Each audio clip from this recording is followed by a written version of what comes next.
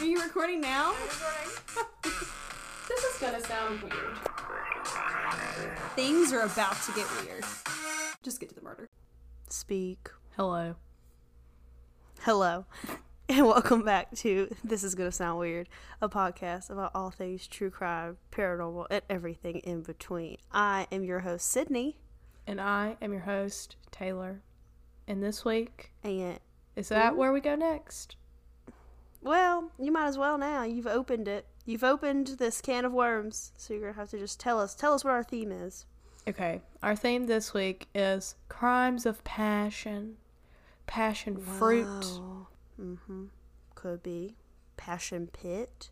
Yeah.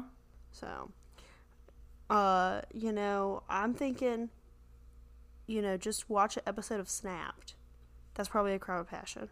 Yeah, that's very true. Yes, all of those types of shows, yeah. I have what's it called? Like sinus pressure, and I think it's pressing on my brain. It's making because I just keep talking to Taylor, and she just keeps looking at me like if she was a cartoon when she blinked, her eyes would just go bink bink. Like I'm just like looking at her, and she's like, "There's nobody home. The lights are off. There's not a car in the driveway." I'm not gonna lie. I don't know if it's my audio in my headphones or what, but when you're talking, it sounds like somebody's beating a trash can lid, and that could also be from my pressure. I would like to go on record and say I'm not beating a trash can lid. So could be your headphones. I hope to God it's not your sinus pressure. It's making it sound like that. But y'all send your prayers and your thoughts to Taylor in this time of evidently terrible health. Yeah, I think it's also, school's in full swing. Yesterday I had class for 8 hours, which if you think about it, you're in class in elementary school for 8 hours, but it's not hardcore class, right? Well, I had 4 straight hours of contracts classes yesterday. One was regular contracts, the other one was technology contracts, very spicy.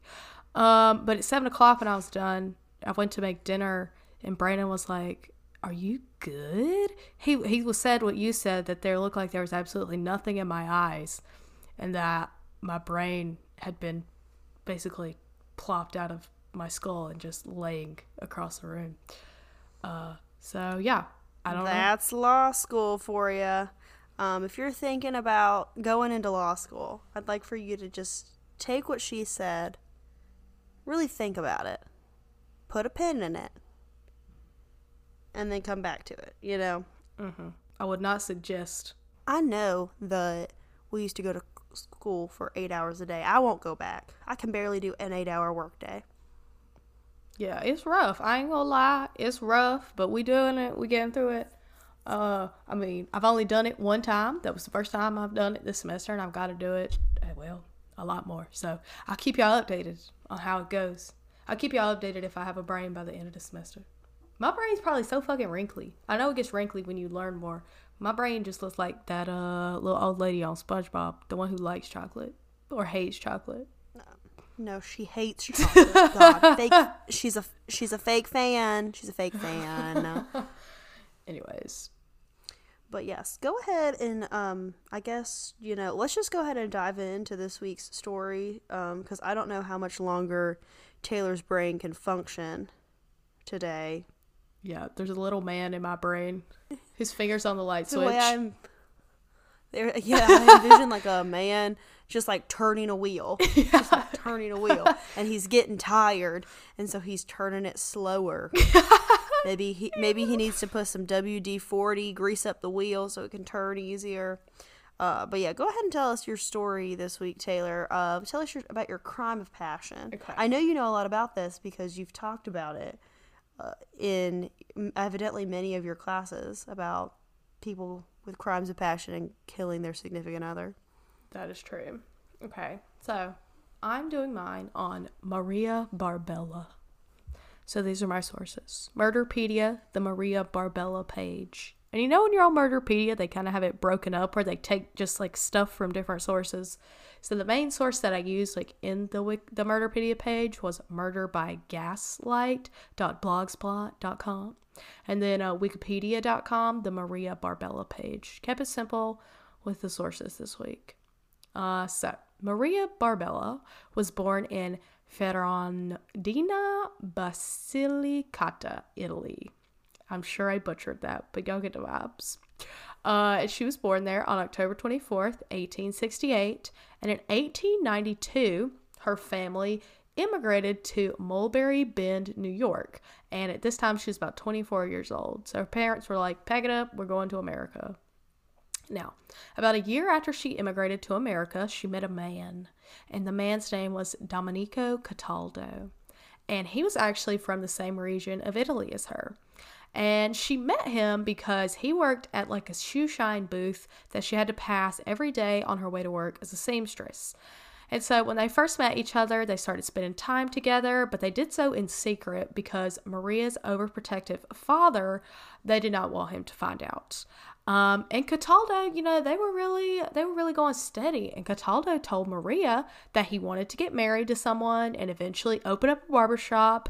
And Maria was like, oh my gosh, that sounds great. We'll get married, start a little business, cut people's hair and such. But unfortunately, Maria's father ended up finding out about this little romance. And he told Maria that she could never, ever speak or see this man again. But Cataldo was not going to take this. He was like, no, I'm not okay with this. And he wanted to continue seeing Maria because obviously they was going to get married to start a barbershop. And he convinced her to come see him again. And so at this point, the relationship wasn't great though, because Maria came back, they started hanging out, dating or whatever. And one day, Cataldo took Maria to a boarding house. I'm not quite sure what they meant by boarding house. It kind of seems like he was living there, so maybe it was almost like a hostel type of situation. But he took her back there, and while they were there, he allegedly drugged her and then raped her. So we really went from 0 to 100 really, really quickly. But oddly enough, following this horrific incident, Maria was ashamed, and she didn't want to go home to her parents. I guess she didn't want them to know. I don't know how they would know, but she also didn't want to tell her parents. So instead, she just demanded that Cataldo marry her. And Cataldo said that he would marry her, and then apparently he showed her a savings book with $400 in it, and somehow this was supposed to prove that he was going to marry her. I guess he'd be like, look, yeah, I can support you, I got $400, which at the time, $400, that was probably a good chunk of change. I didn't do the conversion.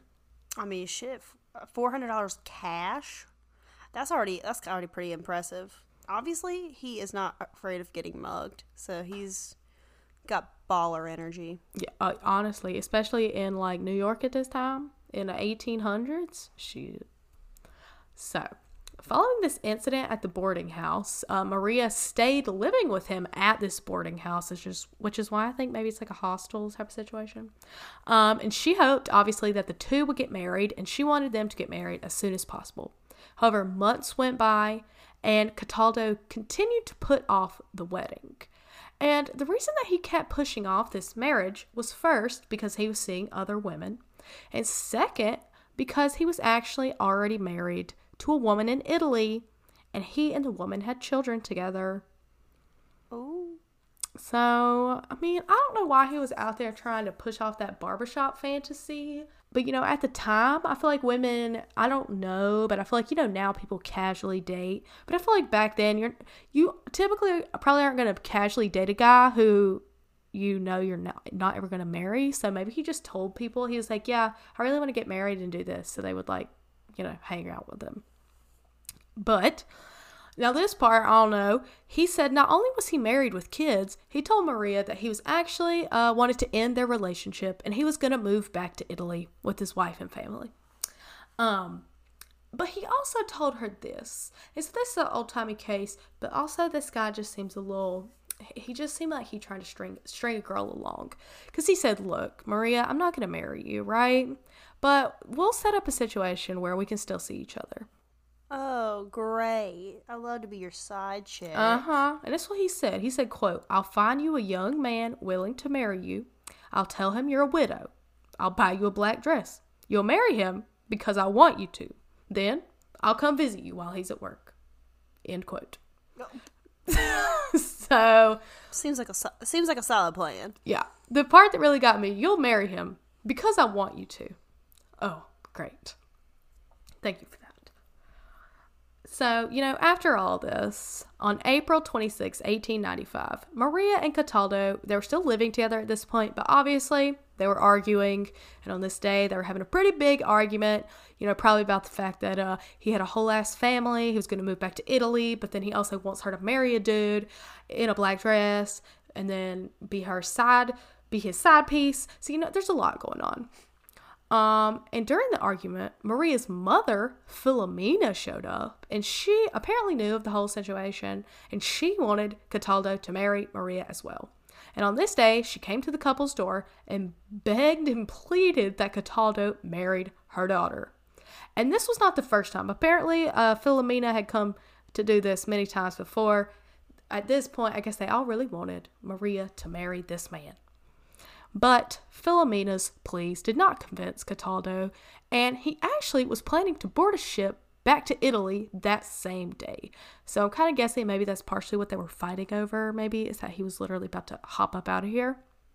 And so at this point, I guess Cataldo just wanted to get out of this situation. I'm sure Philomena was yelling at him, Maria was yelling at him. So he pushed Philomena out of the way and ran down the street to a bar called Mancuso's Bar. And it wasn't very far from their house. It said it was about 2 doors down from where they lived. And he went to this bar, I guess, to chill out or whatever. And he started playing cards with some of the other patrons. But about 10 minutes after he got to the bar, Maria arrived. And she once again was like, please marry me. I need you to marry me. And to this, apparently he shouted, quote, only pigs marry. But then another source said that he actually said, only a pig can marry you. And obviously the second one is, that's a little more hurtful. So I'm not sure which one it is. I would think it would be the second one, Yeah. seeing as he is already married. So he probably wouldn't be calling himself a pig, right? Yeah, that's what I'm thinking. And I think it's probably the second one. So at this point, once he said that, Maria walked up to him and tried to put her hand on his shoulder. But then he attempted to push her away. And at this point, Maria pulled out a straight razor and slashed Cataldo's throat. Oh, damn. Yeah. She slashed his throat so quickly that he did not even have time to scream. But he didn't die immediately. So following having his throat cut, he clutched his throat with his hands and staggered out of the bar into the street. And he was gushing blood. And he started to kind of run / stagger through the crowded streets as bystanders were watching, just horrified. And This is very dramatic. oh yeah. And so he made it a little ways down the street, but he ended up falling over and he ended up dying, obviously, from bleeding out on the street. So the man died on the street. But Maria, after slashing her former lover's throat, she went home, changed out of her bloody clothes, and very soon after, the police showed up at her door to arrest her. Apparently, it wasn't very hard to find her, and she wasn't trying to hide. And it's reported that when the police arrested her, she said in broken English, quote, me take his blood, so he no take mine, say me pig Mary. And I quoted it in her broken English because that comes into play a little bit later. She's only lived in America at this point, not very long. So, I'm sure she's not the best at the English. If I moved to Italy, I'm sure I would never be good at the Italian.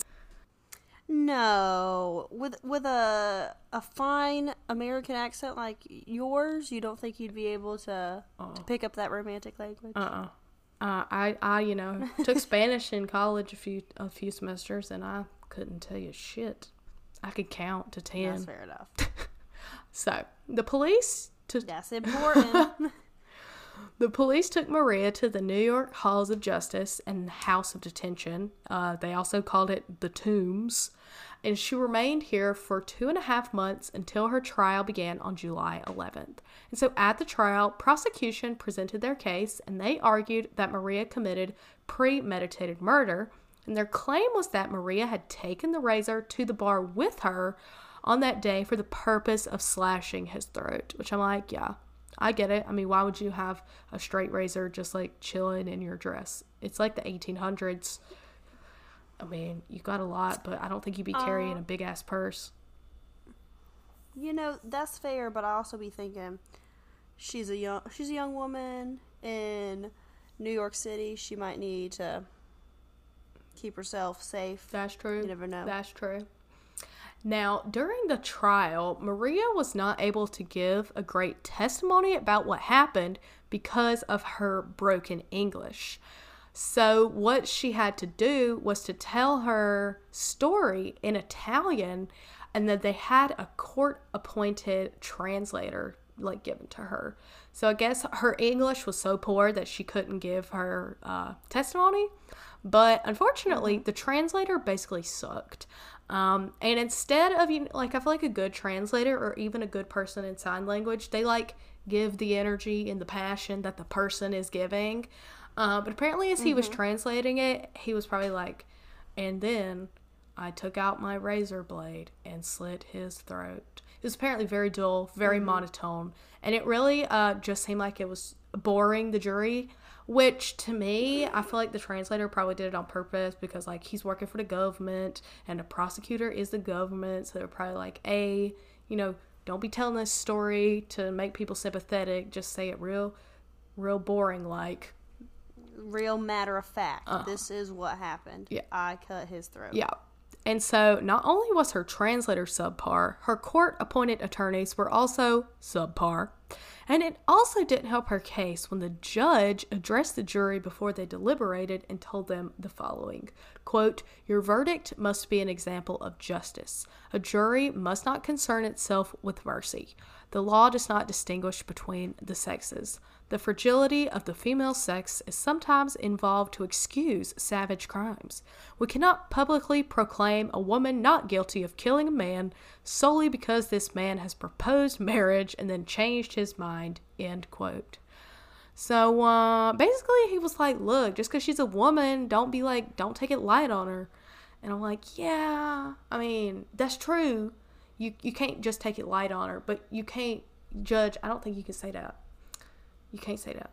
No, you can't say that. No. I mean, you can say that. But you should not. But you shouldn't say that. No. And so, following this statement, the judge dismissed the jury into deliberation. They deliberated for 45 minutes, and then they announced the verdict of guilty. And she was guilty of first-degree murder. So, Maria was sent to Sing Sing Prison near Albany, New York. She was the only female prisoner there, which I found odd. But I mean, maybe at the time they didn't have like female only prisons because maybe there wasn't that many to make a full prison. I don't know. But she was the first female prisoner on death row, and she was also set to be the first woman executed in the prison's newly installed electric chair. Wow. Can't believe she's going to get to use that fine piece of equipment first. Now, following this death sentence, controversy stirred up around her case. Many of the Italians in New York felt that the verdict was unjust because, first, there were no Italians on the jury, and because of her poor representation during the trial, which was from, obviously, her attorneys, the fact that she couldn't really tell her story. And then other people just thought it was wrong to execute a woman, and others were against the death penalty altogether. And so a lot of people petitioned the Governor Morton, to pardon Maria, but he didn't pardon her because she had an appeal that was open and that had to be decided. And so Maria was actually granted an appeal on the basis of the jury instructions because apparently in the jury instructions, the judge explicitly argued in favor of a conviction. Which makes sense because of the statement that he made before the jury even went in for deliberation. So I guess the instructions that he gave were probably very heavily basically like, hey, you need to find her guilty, wink, wink. And you can't do that. If you're a judge, you have to make your jury instructions airtight, because if not, that will get an appeal, which you do not want. So, after 11 months in prison, Maria's appeal succeeded and she was granted a new trial. And so, at her second trial, it started 7 months after that. And in this trial, Maria's counsel was much better than the first time. She was painted in a much more sympathetic light. And so at this point, the defense, like counsel for Maria, they did have the potential to put on a case of self-defense. There was apparently an eyewitness who had said that Cataldo, during this little, right, like before he died, that he reached for his pistol just before Maria sliced him. So basically they were like, you know, she thought she was about to get shot, and so she had to pull out this razor and kill him. But they decided that they weren't going to go with this idea. Instead, they were going to argue that Maria was not guilty because she had an epileptic seizure when she killed Cataldo. Now, not really sure why this was their course of action, because apparently this defense had only been successful maybe 4 times ever in the history of ever, and it had never succeeded in the U.S. And for me, it don't sound very convincing, because I'm not sure. It sounded like she really sliced him good, quick, and swiftly. And most people, I feel like when you have a seizure, you have like tremors, obviously. And I don't think seizures make you resort to murder. But that is just I'm not an expert. I couldn't say. I've never had one. Haven't either. If you have had one, you don't have to tell us about your personal experiences. But if you can have seizures where like, it's just, I don't know, maybe it's just your brain. I mean, I know obviously seizures come from your brain, but like if it doesn't create a physical response, I don't really know. But basically, the defense started out their whole case by saying that Maria had mental illness in her family history. They talked about how she was a sexual assault victim of Cataldo, and that all of this just exacerbated her pre-existing epilepsy and mental illness. But they also did sneak in a little bit the fact that Maria acted in self-defense, just to be like, oh, and by the way, she did also act in self-defense. But the defense argued that when Cataldo shouted, only a pig can marry you, that it triggered Maria to have an epileptic seizure, and then that made her kill him. So Maria also gave her testimony this time. And at this point, she was fluent enough in English to tell her own story without an interpreter. And she stated during the testimony that I guess she was in such a fragile mental state that she didn't even have a memory of killing Cataldo. And following the epilepsy defense, experts on both sides, saying that the defense was good and saying that it was bad, battled it out. And then following this battle, the jury went to deliberate. This time, the jury only deliberated for 40 minutes, and they brought back the verdict of not guilty. So, at this point, Maria was a free woman. And less than a year after her release, she met another Italian man named Francesco Paolo Bruno, and the two actually got married on November 4th of 1897. Then in 1899, the two had a son together named Frederick. And following this, she basically disappeared from public view. I guess she was tired of the media, tired of the circus. Well, I mean, there was still media back then, obviously. But she was tired of all the hullabaloo. And not much is known of her after this, but it is known that in 1902, she lived with her husband and her parents, and I guess her son. But then in 1940, on the census, it was shown that she had actually changed her name to Mary de Chiara, and she was living with her second husband named Ernesto. And she died on March 4th, 1950, and is buried in the Old Calvary Cemetery under her changed name. And that is the story of Maria Barbella. I don't know how to feel. I don't know if she should be guilty or not guilty. I feel like since it's such an old case, I would need a little bit more information on what actually happened at the bar. Yeah, I would totally agree with that. I feel like I need a little more information. My gut tells me she killed him because she was pissed off. But the feminist in me is like, you know what? He deserved it.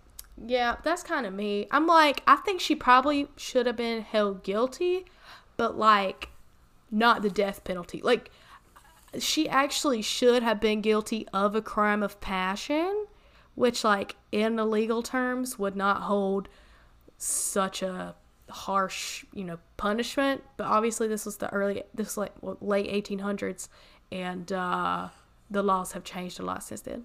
Yeah, like, I don't think she went with the intention to kill him, but I think in that moment she was just so angry with him and, was embarrassed because, he literally was like, nobody wants to marry you, you suck, basically, in front of all the people at the bar. And I can just picture all the probably old dudes at the bar being like, ha, woman wanting to marry him, and he said no, she's so desperate, blah blah blah. I could see. Yeah, and I mean, it's also probably fairly embarrassing that her mom was there. I'd be like, like when your mom, like, you're already pissed off and then your mom just be edging you on. You're like, God, Mom, stop. Please stop. Make you want to kill somebody, I swear. Yes. That was my story, and I'm sticking to it. Well, thank you for that.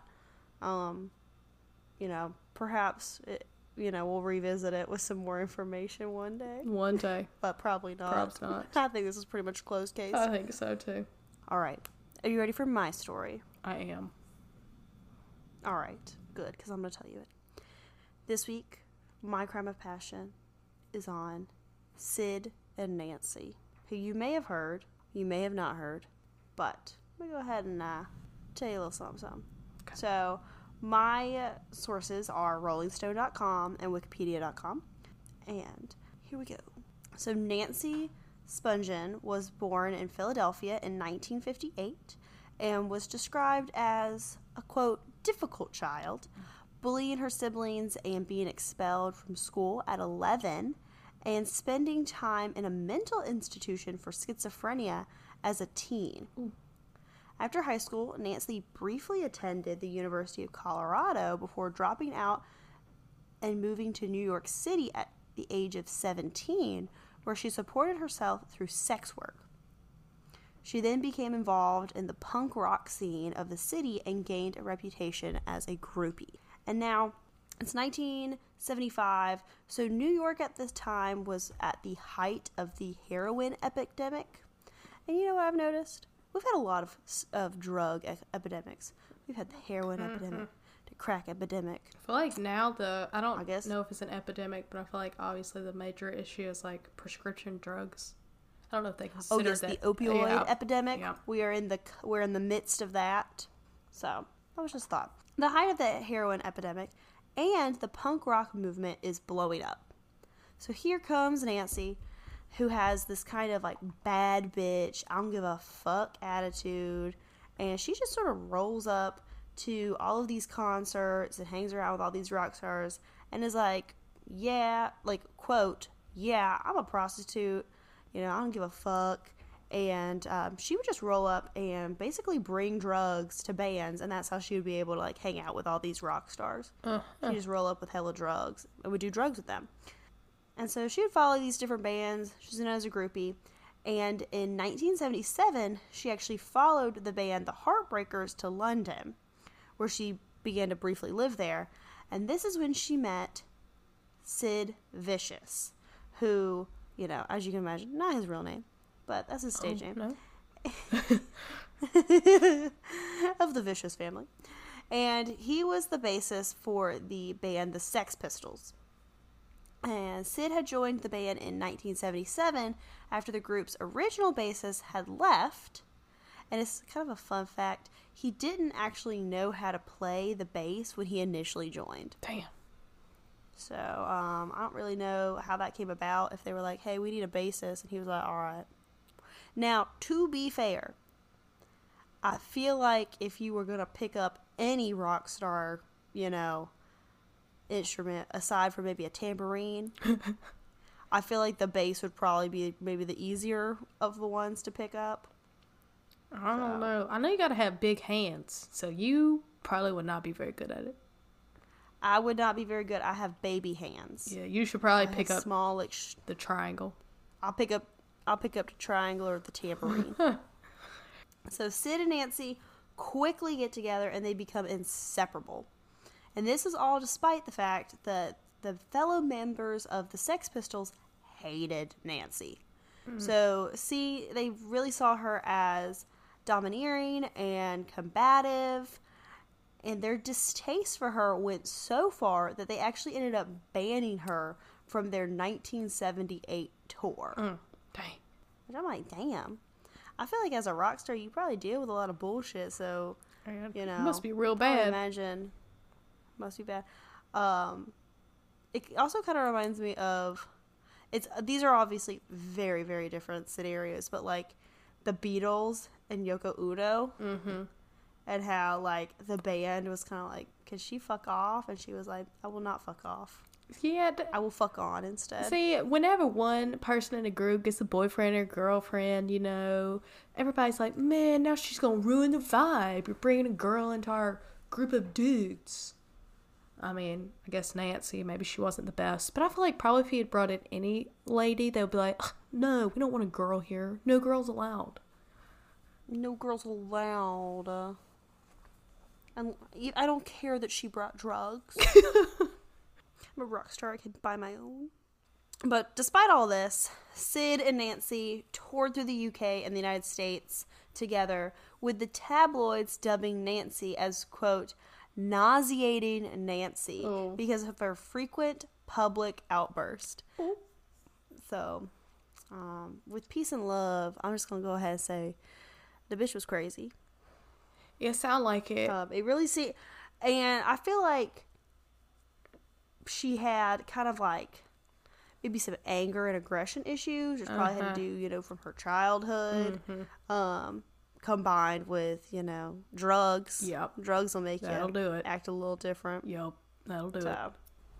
Both Sid and Nancy suffered from addiction. Sid's mother had been a heroin addict, so their relationship was pretty toxic in that regard. Because obviously, you know, if you're struggling with addiction, you know it doesn't help having your significant other also suffer from addiction. Because they're not going to be very good at helping you, you know, not be addicted. No. They very much enabled each other. And during their 19-month romance, Sid became addicted to heroin. And it seemed that the more Sid spent with Nancy, the more he began to dislike everything with the exception of heroin and Nancy. Ugh. Not good. And from all I've seen, I've also seen that, like, it seemed like Sid had kind of a shyer personality compared to most rock stars. So, like, obviously, he was gonna, you know, how should I say, like, he was gonna be attracted to people with more, like, outgoing, like, confident personalities, which I think is what Nancy had. You know, because it's kind of like one of those opposites attract thing. You know, if you're very, like, loud and opinionated, you probably are going to be with someone who's not as loud and opinionated. True, because, you know, if you're too similar, you're going to be fighting all the time. And in January 1978, in San Francisco, the Sex Pistols ended up breaking up. Which was, you know, kind of a long time coming, because throughout that last tour in 1978, the one that Nancy was banned from, there was already so much arguing going on amongst the band that I think they just were like, you know what, we're done. Yeah, it ain't. Every band breaks up. Yeah, I mean, I'm not a huge fan of the Sex Pistols, but I was pretty upset when One Direction decided to call it quits. So I could only imagine what those fans were going through. I didn't really like One Direction, so that was a Jonas Brothers They gal. decided to go in multiple directions. Damn. I do like Harry Styles, though. Fucking liars. I do like hairstyles, but we already knew this. Yep. So on August 24th, 1978, Sid and Nancy moved into the Chelsea Hotel in New York City. And they moved into Hotel Room 100. And the Chelsea Hotel is known for housing a lot of like rock stars and musicians of the time, like Bob Dylan stayed there. So over the next few months, both Sid and Nancy spiraled into a deeper drug abuse. And Sid's addiction was at an all-time high, with many people witnessing Sid taking around 30 tablets of Tuinal, I believe is how you pronounce it, which was obviously a fairly large dose, larger than what most people could have survived taking. So he took that on the night of October 11th, and just basically took them and was out cold. He was, as the article described, comatose. And that night around 2:30 a.m., so he took all those pills on October 11th, and then at 2:30 a.m. on October 12th, Nancy had asked Rockets Red Glare, that is a person's name, who was Sid's bodyguard, to get them some Dialadudes, which is a opioid painkiller. The opioids pandemic. Obviously, before we started recording today, we were trying to read birth control ingredients, and we're not great at reading those medical names. So I feel you. I couldn't read the active ingredient in my old birth control. I had to try it like 3 times. No. This is off topic, but I saw this hilarious video where these girls have their boyfriends read the side effects. You know, like when you open a pack of birth control, they have like a list of side effects that could happen. They have them read all of these. They're like, what? Huh?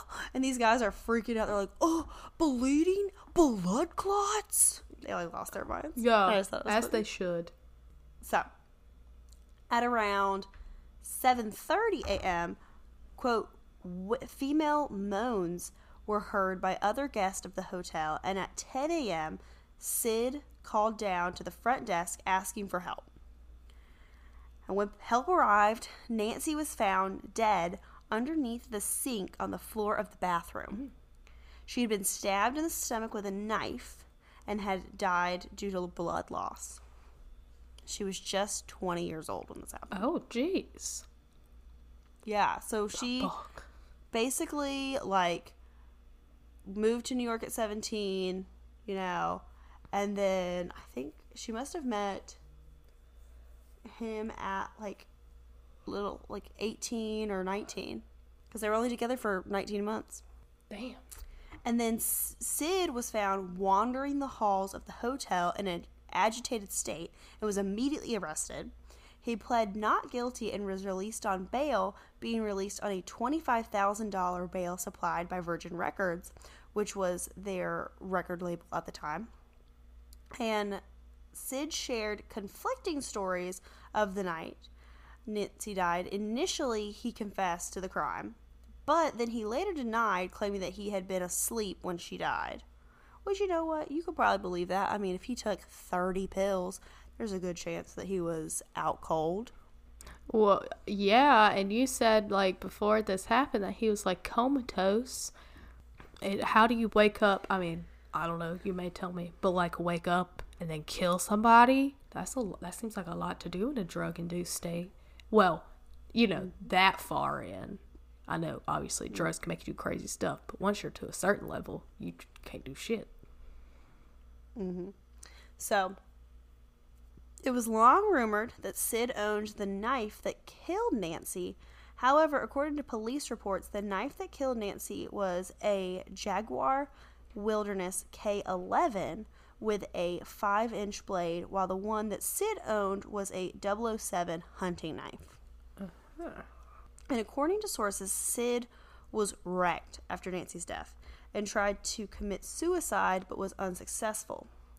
A few months after Nancy's death, friends of Sid had a party at the Greenwich Village apartment that his new girlfriend was staying at. So Sid's mother, Anne Beverly, was in town at the time and brought drugs to the party. And on the morning of February 2nd, 1979, Sid was found dead of a heroin overdose by his mother and girlfriend. police found a syringe, a spoon, and substance near Sid's body, and he was only 21 at the time of his death. Good God. And so, at this point, because they didn't really have anything else to go off of, because, you know, Sid died before anything could go to trial, the case was essentially just closed. So Nancy's murder was not really investigated further than what had already been investigated, which has kind of led to a lot of conspiracy theories about what could have happened. So, you know, what many people believe is that Sid killed Nancy, which would be, I would say, you know, is a pretty good bet. I mean, they kind of had a wild, crazy relationship. They both were actively doing hard drugs, so it could be that maybe they got in an argument, or he was so high on drugs that he killed her in a crime of passion. But many believe that Nancy's death could have been a robbery or drug deal gone wrong. Oh. So Rocket's Red Glare, who was the man who supplied the drugs the night that Nancy died, could have been the one to actually kill Nancy. So the theory is that perhaps he tried to steal cash from their hotel room, seeing that Sid was, you know, out cold, and that Nancy saw this and tried to confront him. And Nancy was known to be a pretty confrontational person, so, you know, I imagine that if she saw you trying to steal something from her house, she would probably be, you know, pretty vocal and be like, what the hell are you doing? So, you know, the thought behind this is that perhaps he stabbed her in the stomach and peeled out, taking cash as he fled, because there was cash missing from the apartment. And he was later, like, rumored to be confessing about the theft and the murder at a punk rock club, showing handfuls of blood-stained dollar bills to prove that he was the one that had committed the crime. Right. But this is kind of like a, you know, an all he said, she said, because obviously, like, there's no proof of that. But some also believe that Sid couldn't have murdered Nancy because he was, quote, out cold after taking so many drugs, and argue that Sid would have not killed Nancy unless her death was actually a, quote, botched double suicide. Sid loved Nancy, and he wouldn't have killed her, although it could be argued that oftentimes, you know, the person that loves you the most is the one that ends up killing you. True.